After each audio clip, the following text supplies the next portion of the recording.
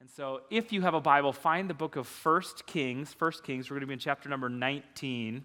1 Kings 19. And this morning is, it's week number 4 of a 6-part series, a 6-part study on the topic of anxiety and depression in our culture, in the church, in our world. And we've been using the phrase out of the cave to talk about this. And I've started each week very much the same. If you were here last fall, almost a year ago now, this topic came up, and we did a week or two on this topic of mental illness, depression, and anxiety, and we had more people come through our doors. We had more people asking questions, more people saying, yes, let's talk about this topic. And now a year later, we're kind of revisiting this entire idea, spending 6 weeks on it, because I know this and you know this. Mental illness is a massive issue in our culture. In fact, every single one of us in this place, you know somebody that where anxiety, depression, however you want to, and I use the word depression as kind of a catch-all here for just the darkness and the heaviness, the emotional weight, all of that. But every single one of us, we know somebody who has a massive, heavy issue with this topic of depression and anxiety. And for some of us in this place, this is your story, and this is something that you struggle with and battle with in massive, heavy ways. And maybe you have went to psychiatrists and taken medication, and you have done all sorts of different things trying to figure this out, but this is your thing. And I just say all of that to say this matters. And I'm not a doctor. I'm not a psychiatrist. I'm not a counselor. This is not my expertise, and I don't pretend that it is. But here's what I believe. We were created in the image of God, by God, and that means that there are spiritual answers that we need to talk about alongside physical and emotional needs. And so that's why we're here. That's what we're doing. And that's what this is. And I also just believe in this beautiful book that we have called the Bible, that it is the very Word of God to us. And in the pages of that book are answers to every topic and every situation we could ever deal with, including this one. And we've seen over the past number of weeks, depression comes up in the Bible. In fact, this entire 6-week study it's built around the story of a man named Elijah. Long story short, and we'll get into it a little bit more, but Elijah has an amazing supernatural encounter with God. The next day, he finds himself underneath a tree wanting to die. Totally overwhelmed with fear, anxiety, and depression, and saying, God, take my life, I've had enough. We see this in the scripture, and just to give you a little bit of a recap of the last couple weeks to get us all on the same page. I know some of you have been here, but some of you were here and you didn't listen, and others of you weren't here. So we're just going to kind of connect the dots here for all of us, okay? The first week, we just talked about this idea that, yes, even Christians get depressed. And we hit this idea hard. And we said there are Christian circles that are saying if you love Jesus and follow Jesus, then the joy of the Lord will be your strength, that you will never have emotional needs and struggles in your life anymore. And we just said that is not true. That is not in the Bible. That is not what we see. And week number 2, that brought us to this idea where we saw that many doctors and most psychiatrists will actually say most of the time depression in our culture is a disease of the lifestyle. Okay? Not to discount medical, chemical stuff and trauma that has come from our past, but most of the time, depression and anxiety in our culture is a disease of the lifestyle. And you may be a happy, easygoing person, but I'm just telling you, if you don't get enough sleep and you don't get proper nutrition and you don't have the right relationships and you work too much and don't ever go outside, you're going to struggle with this topic. Okay? As we open the door, and we can open the door for depression and anxiety in our lives with the way that we are living, even though we are Christians. Nod your head if you agree with that. Okay? 7, 8 of us. That's pretty good. Okay? If you missed either of those weeks, we want to just challenge you to go watch those on our website. That's enough of an introduction for today. Let's get to the Bible. So please stand with me all over this place. Okay? If you have been here the past 3 weeks, you almost have this passage of Scripture memorized. We've been reading it every week, same exact thing, and there's a reason for that. And so let's just read this together. This is 1 Kings chapter number 19. 19, right? Yes, there we go. And we're going to start right in verse number 1. Here's what it says. Now Ahab told Jezebel everything Elijah had done, how he had killed all the prophets with the sword. So Jezebel sent a messenger to Elijah to say, "May the gods deal with me, be it ever so severely, if by this time tomorrow I do not make your life like that of one of them." Elijah had this supernatural encounter. That's chapter 18. Fire from heaven falls. He wins this show-off, this face off. Showdown, face off. Thank you, Corey. Okay, and it's a supernatural thing. The king and the queen hear everything that happened, and the queen says, "I'm coming for you, Elijah. I'm going to kill you." This is what we have. Okay, verse 3, Elijah was afraid and ran for his life. And when he came to Beersheba in Judah, he left his servants there, while he himself went a day's journey into the wilderness. He came to a broom bush, sat down under it, and prayed that he might die. "I've had enough, Lord," he said. "Take my life. I am no better than my ancestors." Then he lay down under the bush and fell asleep. And all at once an angel touched him and said, "Get up and eat." He looked around, and there by his head was some bread baked over hot coals and a jar of water. He ate and drank and then lay down again. We talked about this. The first thing God does in Elijah's situation is respond to his depression and anxiety with rest and nutrition. We talked about that, okay? Lifestyle stuff is what we have here. And the supernatural thing with the angel, we expect that in the life of Elijah. Incredible things follow him and happen to him everywhere he goes, and he still finds himself depressed. Okay, verse number 7, the angel of the Lord came back a second time, touched him and said, "Get up and eat, for the journey is too much for you." So he got up and ate and drank. Strengthened by that food, he traveled 40 days and 40 nights until he reached Horeb, the mountain of God, and there he went into a cave and spent the night. And God, we just come to you today. We just take a deep breath and invite you into this moment. We pray that you would be glorified in everything that we do, in everything we say, God, that you would be the center of this entire thing. And so we just respond to you and your goodness and your glory and ask that you would help us and center us and teach us and show us, God, all sorts of things. We give this to you, God. In your name we pray. Amen. Amen. All right, give somebody a high five and have a seat.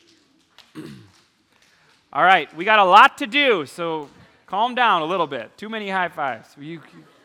All right. Fourth week in a row, same exact passage of Scripture. In fact, we haven't even gotten any farther in the story. We haven't. Next week, okay, our story right here ends with Elijah going in the cave, and we're talking about out of the cave, and we haven't even got in the cave, really, okay?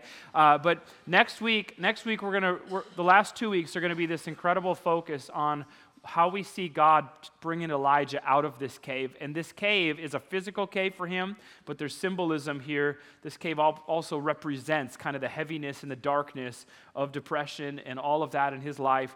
And we're going to see God do supernatural things, and there's incredible things. The next 2 weeks, weeks 5 and 6, we're going to focus on that stuff. Today, though, is I'll call it this. It is part 2 of week 3, but it's actually week number 4. Did you catch that? So it's going to be the extension of last week's message. Last Sunday, we went in this direction in the story of Elijah. We made the argument there that there were specific things that contributed to the downward spiral of depression in his story. Specific things. There were 4 of them.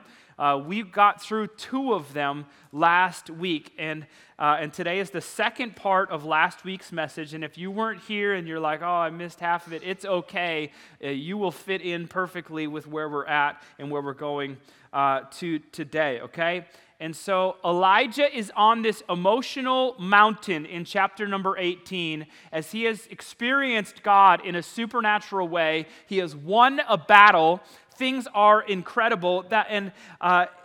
And then at that point, he goes from this mountaintop to things completely spiraling out of control emotionally for him as he is overwhelmed with fear and anxiety because the queen wants to kill him. And so 4 contributing factors to Elijah's downward spiral of depression. Go ahead and put that slide up here for me. These are the 4.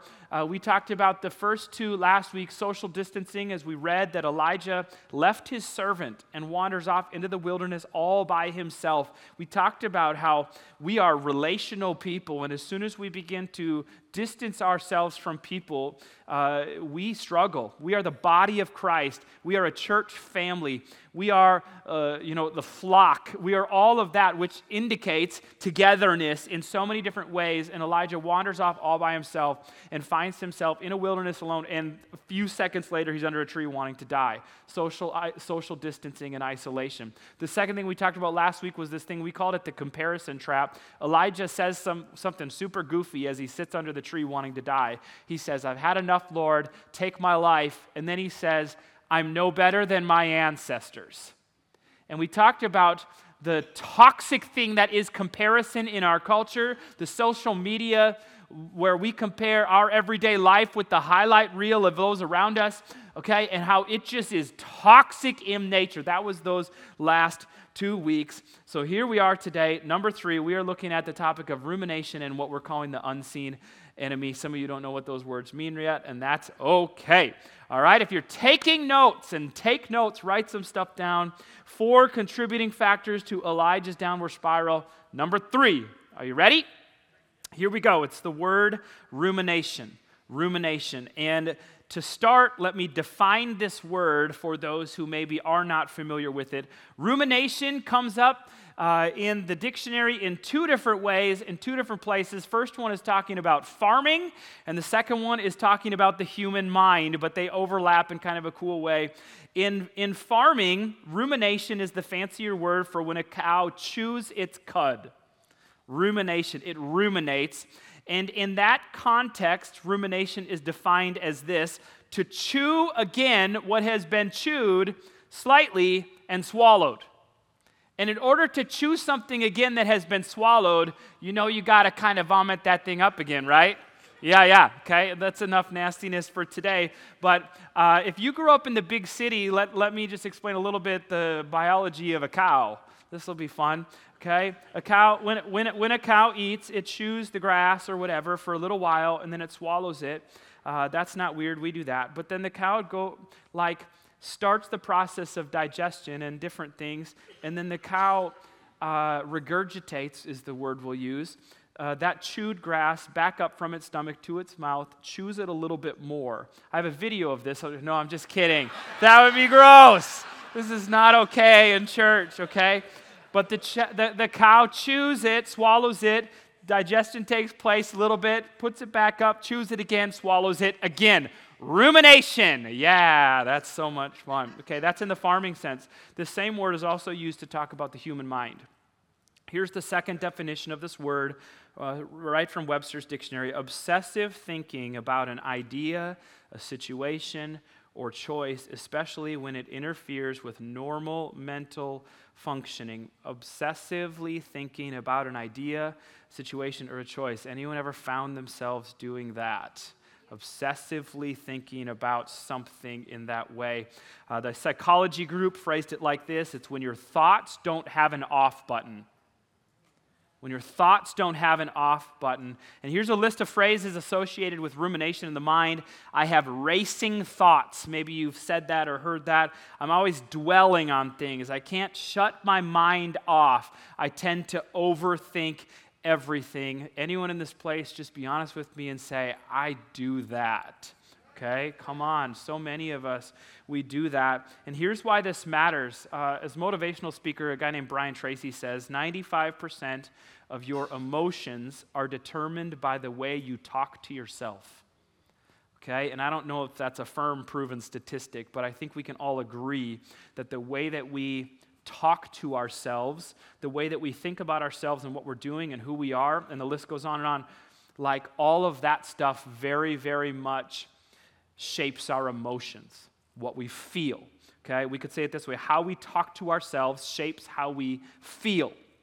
Now, this isn't always a bad thing, this idea of rumination in thinking, because in fact, you can read experts say things like, this form of processing can lead to greater self-awareness. It can lead to a better preparation for future situations, turning things over and over in our minds about how you handled a situation, what you said, how you could have done things better. That's not always a bad thing. That's, we use the word I'm processing. That's not a terrible thing. But listen to me, don't miss this right here. In our culture of comparison, and last week we talked about how toxic that could be. In our culture of comparison, rumination can get ugly awfully quick. Partly because thinking like this, thinking and ruminating in this way, I'll word it this way, rumination amplifies negativity. It amplifies negativity. Now let me illustrate this for you. Have you ever been in a church service or at a concert or anywhere that has like a sound system, and all of a sudden the speakers start doing this crazy hum thing, and it gets a little louder and louder and louder and louder, and it just kind of, you know what I'm talking about, or am I all alone? Okay, and until finally the sound guy figures out and stops it. You know what I'm talking about. Let me explain to you technically what is happening to a sound system when that happens. This is why you came today. I know for some of us, you're like, this is so great. Okay, you have a microphone like this one right here. And that feedback is what that is called. Holy cow. Got tight. Oh, I want to see if I can get this. Just a second. We've got knots and that feedback in a microphone, in a sound system happens when a microphone like this actually is a little bit in front of a speaker. Okay, whether that could be a monitor type of speaker or something like this. When a microphone gets in front of it, what happens is a little bit of the sound goes in here and it goes out the speaker and back into the microphone, which then amplifies it back into the speaker. It comes out louder into the microphone again, and this cycle begins to happen where the sound then gets carried away louder and louder and louder. So if you're ever wondering, you hear that sound and you're like, okay, why can't they fix that? It's this complicated thing that has happened where the microphone amplifies that over and over and over again. Sorry, Jeremy, you're going to have to put this back together before you sing. But, okay. But listen to me. This is what happens in our minds when we begin to ruminate on the right, wrong types of things. It begins to amplify the negativity over and over and over and over again until that thing becomes a whole lot bigger than it ever was. You understand what I'm saying here? Okay, and so let me find my place here. Rumination in our minds, when we process events, conversations, things we did, things we said, something like that, that can be a good thing, but then we kind of swallow it and we regurgitate the whole thing up all over again, and we think about that thing, and we rethink about that thing, and we bring it up in our minds again, and we say, wow, that, I can't believe I said that or whatever. And we begin, and each time you bring that up, it becomes louder and louder and louder. And the amplified negativity in our mind then begins to bring about an emotional response. An emotional response, okay? Let me give you an example. Let's say, for instance, that you say something stupid, and you're on a stage, and everyone's listening to you, and you're trying to be funny, but nobody laughs. Let's just say this is totally hypothetical, okay? In nature is what this is. But then you go home later that day, and you think, that was really dumb of me. Like, I can't believe I said that. I can't believe it. And an hour later, during the commercial of the Vikings game, you think, did I really say that in front of all of those people?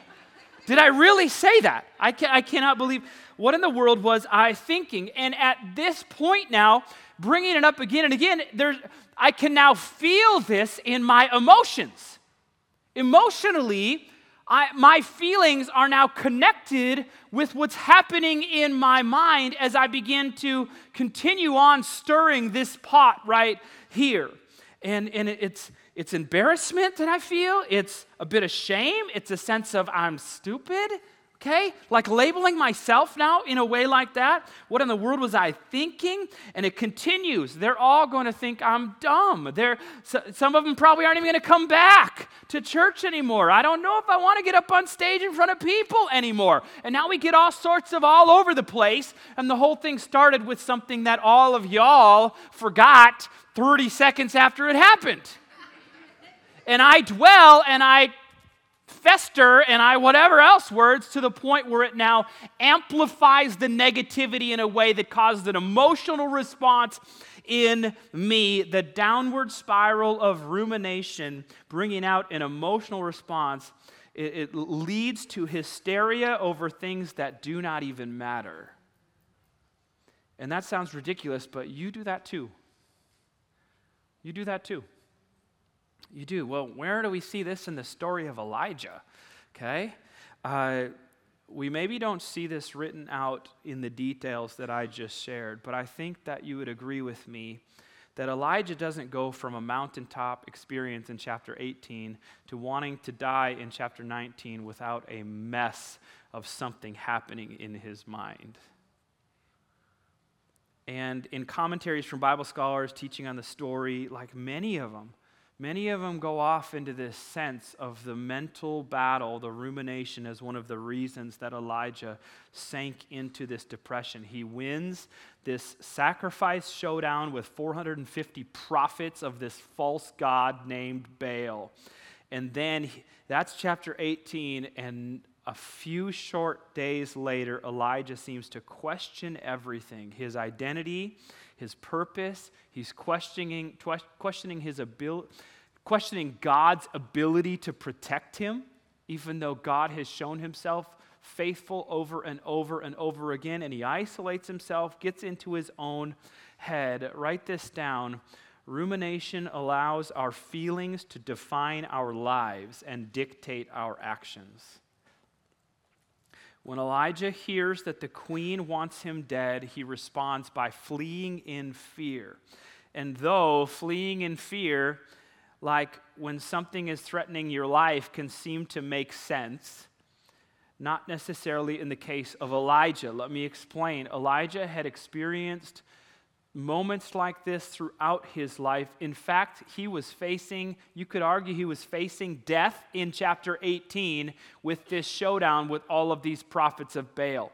If his God doesn't show up in chapter 18, Elijah probably doesn't live to see chapter 19.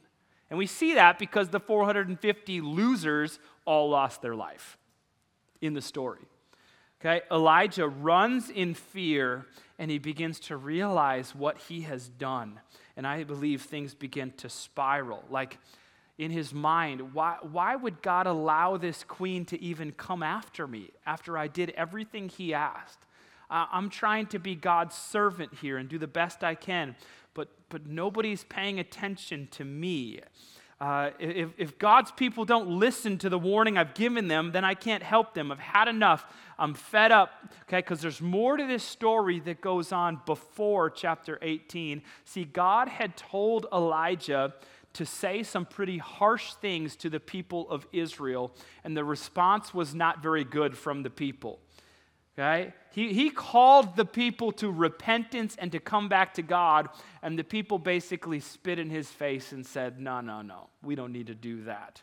And Elijah in his mind saying, nothing I'm doing is making a difference, and ruminating that over and over. I'm giving up, Lord, I just want to die. See, Elijah felt like a failure even though he wasn't.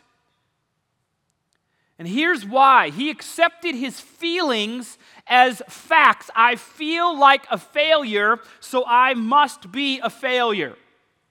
And many people who are trapped in depression, they're trapped in depression because they're living by their feelings instead of the truth and the promises that God has for us. Living by the way that we feel. Understand, your feelings are not an accurate representative of how things really are. Your feelings are real, very much so, but they aren't necessarily true. Did you hear that? Your feelings are a real thing. It's your body and your emotions. Your feelings are very real, but they're not necessarily true. Like have you ever looked at one of those goofy funhouse mirror things at the fair? You walk in and they make you look all funny, and you got one of them that makes you look all skinny, and we like that one, and then you go to the next one and you're like, oh no, what happened to me? And you look at that thing and it distorts reality. You know what? Anyone know what I'm talking about?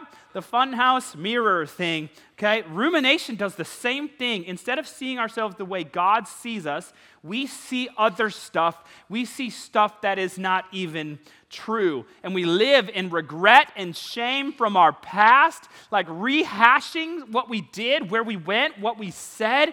We chew on it and swallow it and then regurgitate it up. And each time it gets a little bit louder and louder. And before long, we begin to feel all that stuff. We carry it around with us and we label ourselves as this is who I am, okay? And we spiral into emotional unhealthiness because we carry around the emotions of things that are not even true or real. That was a lot, but you do that. Some of us more than others, but we all do this. And here's where things get even messier, and this leads us all to the fourth contributing factor, and that is this. We're just going to call it the unseen enemy.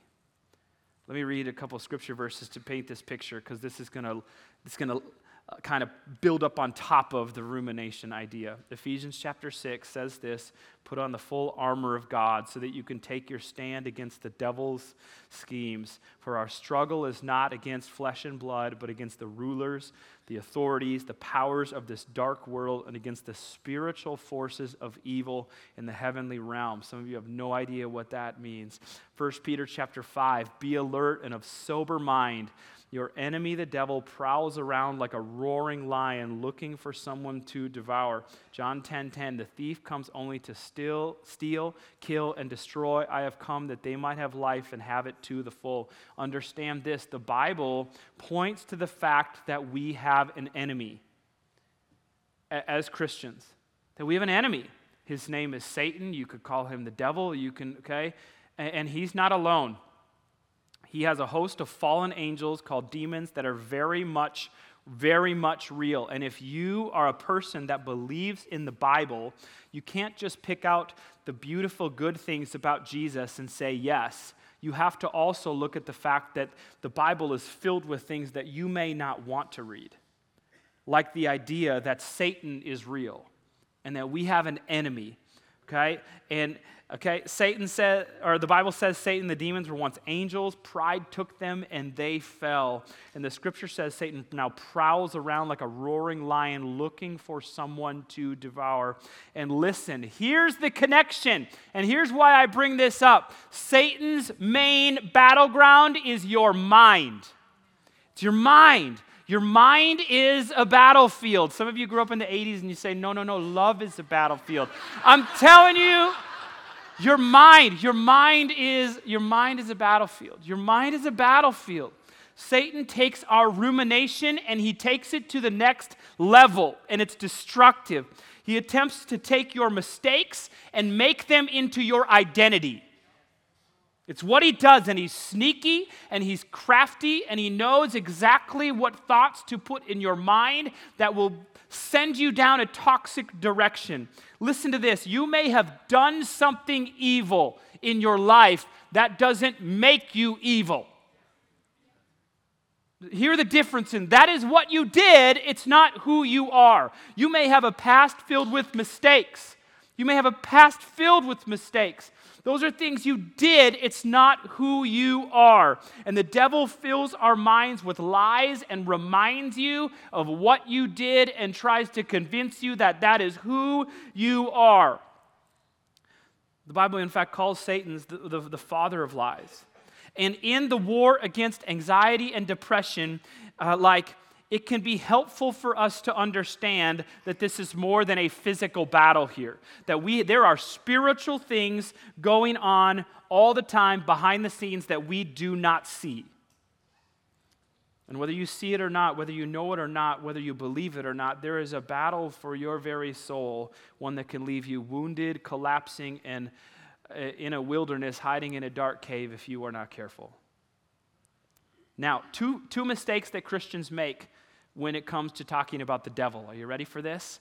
Number one is this: we act as if Satan doesn't exist.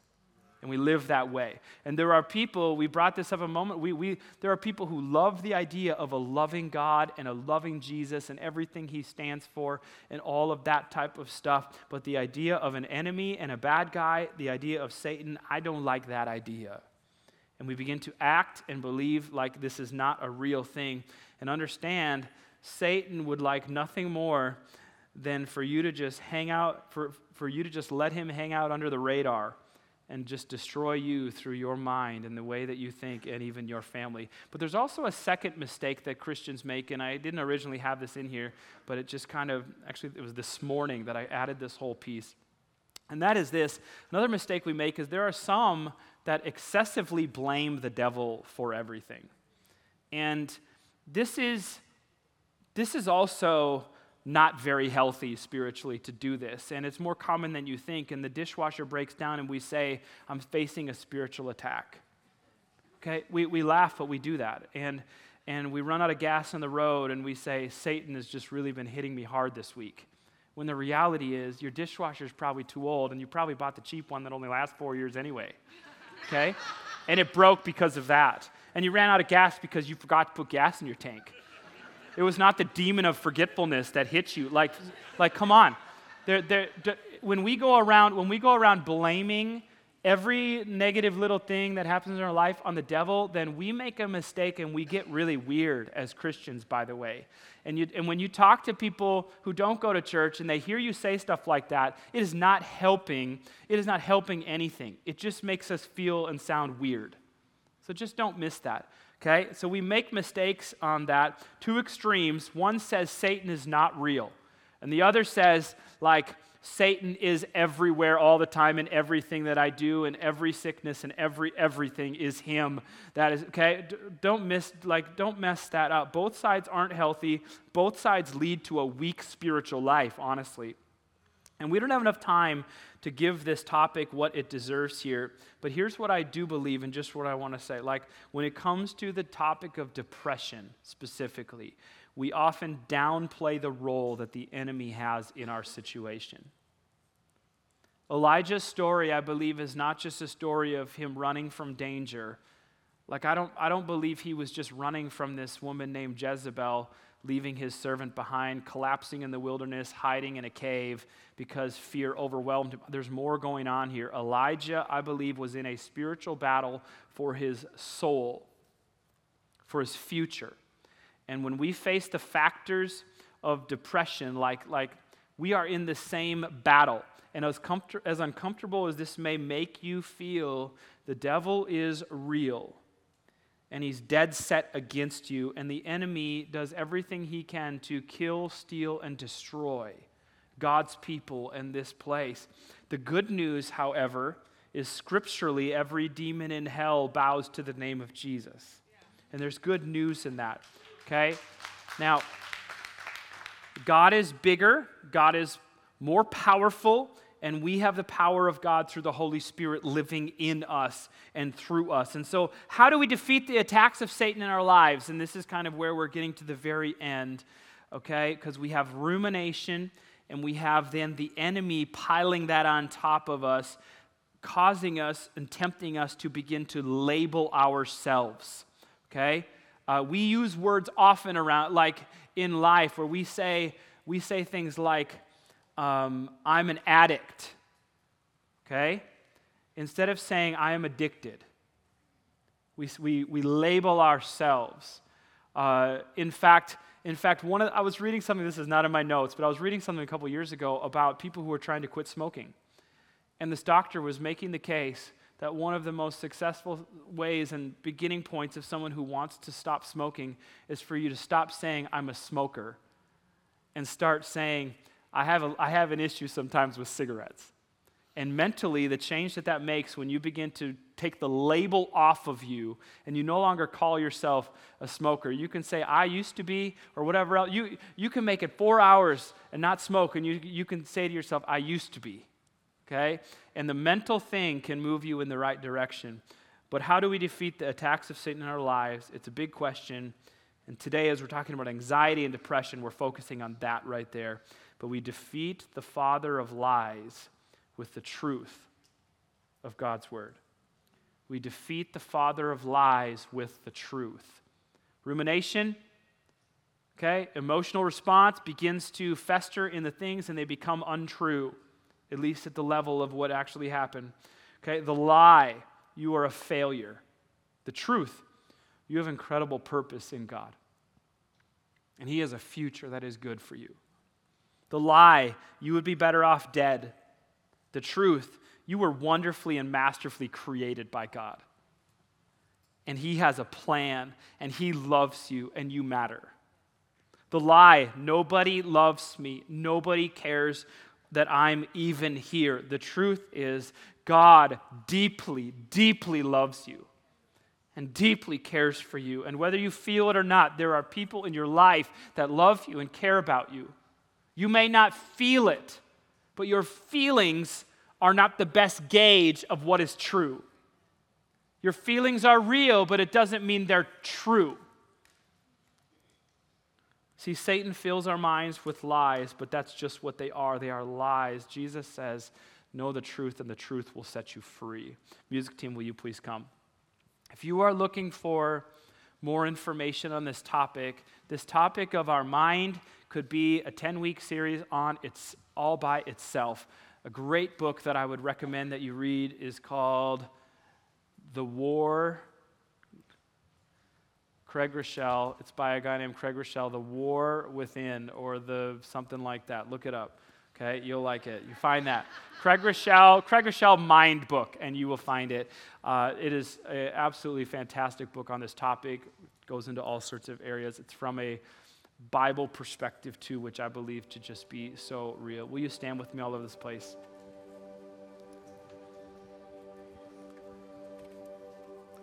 Some of you here, you know that this is your battle. That your mind is out of control. And I'm telling you, the depression and anxiety that you feel, it may be just an overflow from your lifestyle. Get some sleep and start eating a little bit better and getting the right relationships, and that'll go a long way. But for some of us in this place, you have no control. Your mind is running just ragged. And you cannot get a handle on this. And you're constantly facing this. I'm not good enough. I'm all alone. I can't believe I did that and I said that. I'm a failure. I'm no good. First of all, understand what that is. The enemy, which is a very real thing, can absolutely destroy you if you let him continue to fill you with that junk. And begin to realize the things that I often think about myself are nothing but, in a way, kind of mental attacks, and they're not real, and they're not true. If you find yourself labeling yourself, I am this, I am evil because I did that, understand that is not right. That is not real, and begin to understand that the truth will set you free. And the truth is you are loved and you are created by God, and God has a purpose and a plan for you that is bigger and greater than you could ever even understand. And that's good stuff, okay? All right, I want us to sing let's just sing that chorus of this song. I'm going to see a victory because the battle belongs to the Lord. A beautiful thing for us to just kind of end this part. God, we give this to you. Even as we sing these words, let this be significant for somebody in this place. In your name we pray. Amen. God, we pray all together right now for an issue that is plaguing so many. In fact, God, every single one of us at different points deal with this issue of our mind lying to us, and us beginning to believe things that are not true. And God, I pray that even as we begin to be aware of some of what's happening behind the scenes, even as we begin to learn new words like rumination and understand how that amplifies the negativity, how it creates emotional responses, how it is part of the spiral of depression that seems to be so rampant in our world, God. I pray that as we understand that stuff more and more, that we would be aware and that we would begin to be able to make changes. And God, I pray that as we understand the reality of an enemy and how he works and what he does and how he fills our minds with just the right, or I guess we could say just the wrong things that lead us down a path of very toxic stuff. And so God, I pray for those in this place where this is a real battle, where they know it, God, that their mind is out of control. I pray, God, that we would begin to do things differently, that we would begin to read books, that we would begin to explore the truth of your word and begin to combat the lies of the enemy that often fill our minds with the truth of God's word of who we are. And so, God, we just give this stuff to you. And God, even for someone in this place today that is feeling the way Elijah felt sitting under that tree, God, I've had enough. God, I pray that you would show them that you are right there, and that you would fill their mind with good things and the facts, God, of how loved they are. Let them feel you close and know you, God. We need that. And Lord, for someone in this place today who has never responded to the message of Jesus and needs to do that, the message that we can be forgiven and we can be free and we can be saved from our sins and in relationship with you, God, for someone who has never responded to that. In fact, if that's you today, you can begin even in your seat to just pray and say, God, forgive me of my sins. God, change my life. God, I give you thanks for sending Jesus to die. And you can begin to say these things and pray these things in this moment. God is here. God, for that person that needs to do that today, even someone behind a screen in this moment, let something significant come from this moment right here as we surrender, as we become aware, and as we learn more and more, God, about who you are and what you are doing. We love you, God. We need you. And as we walk out these doors today, let us be more aware of you, Holy Spirit, than ever before. God, help us to tell your story and show your love to a world around us. We give this to you, oh God, and it's in the powerful, life-changing name of Jesus we pray. And everybody said, come on, will you put your hands together? Let's just celebrate what God is doing in somebody's life.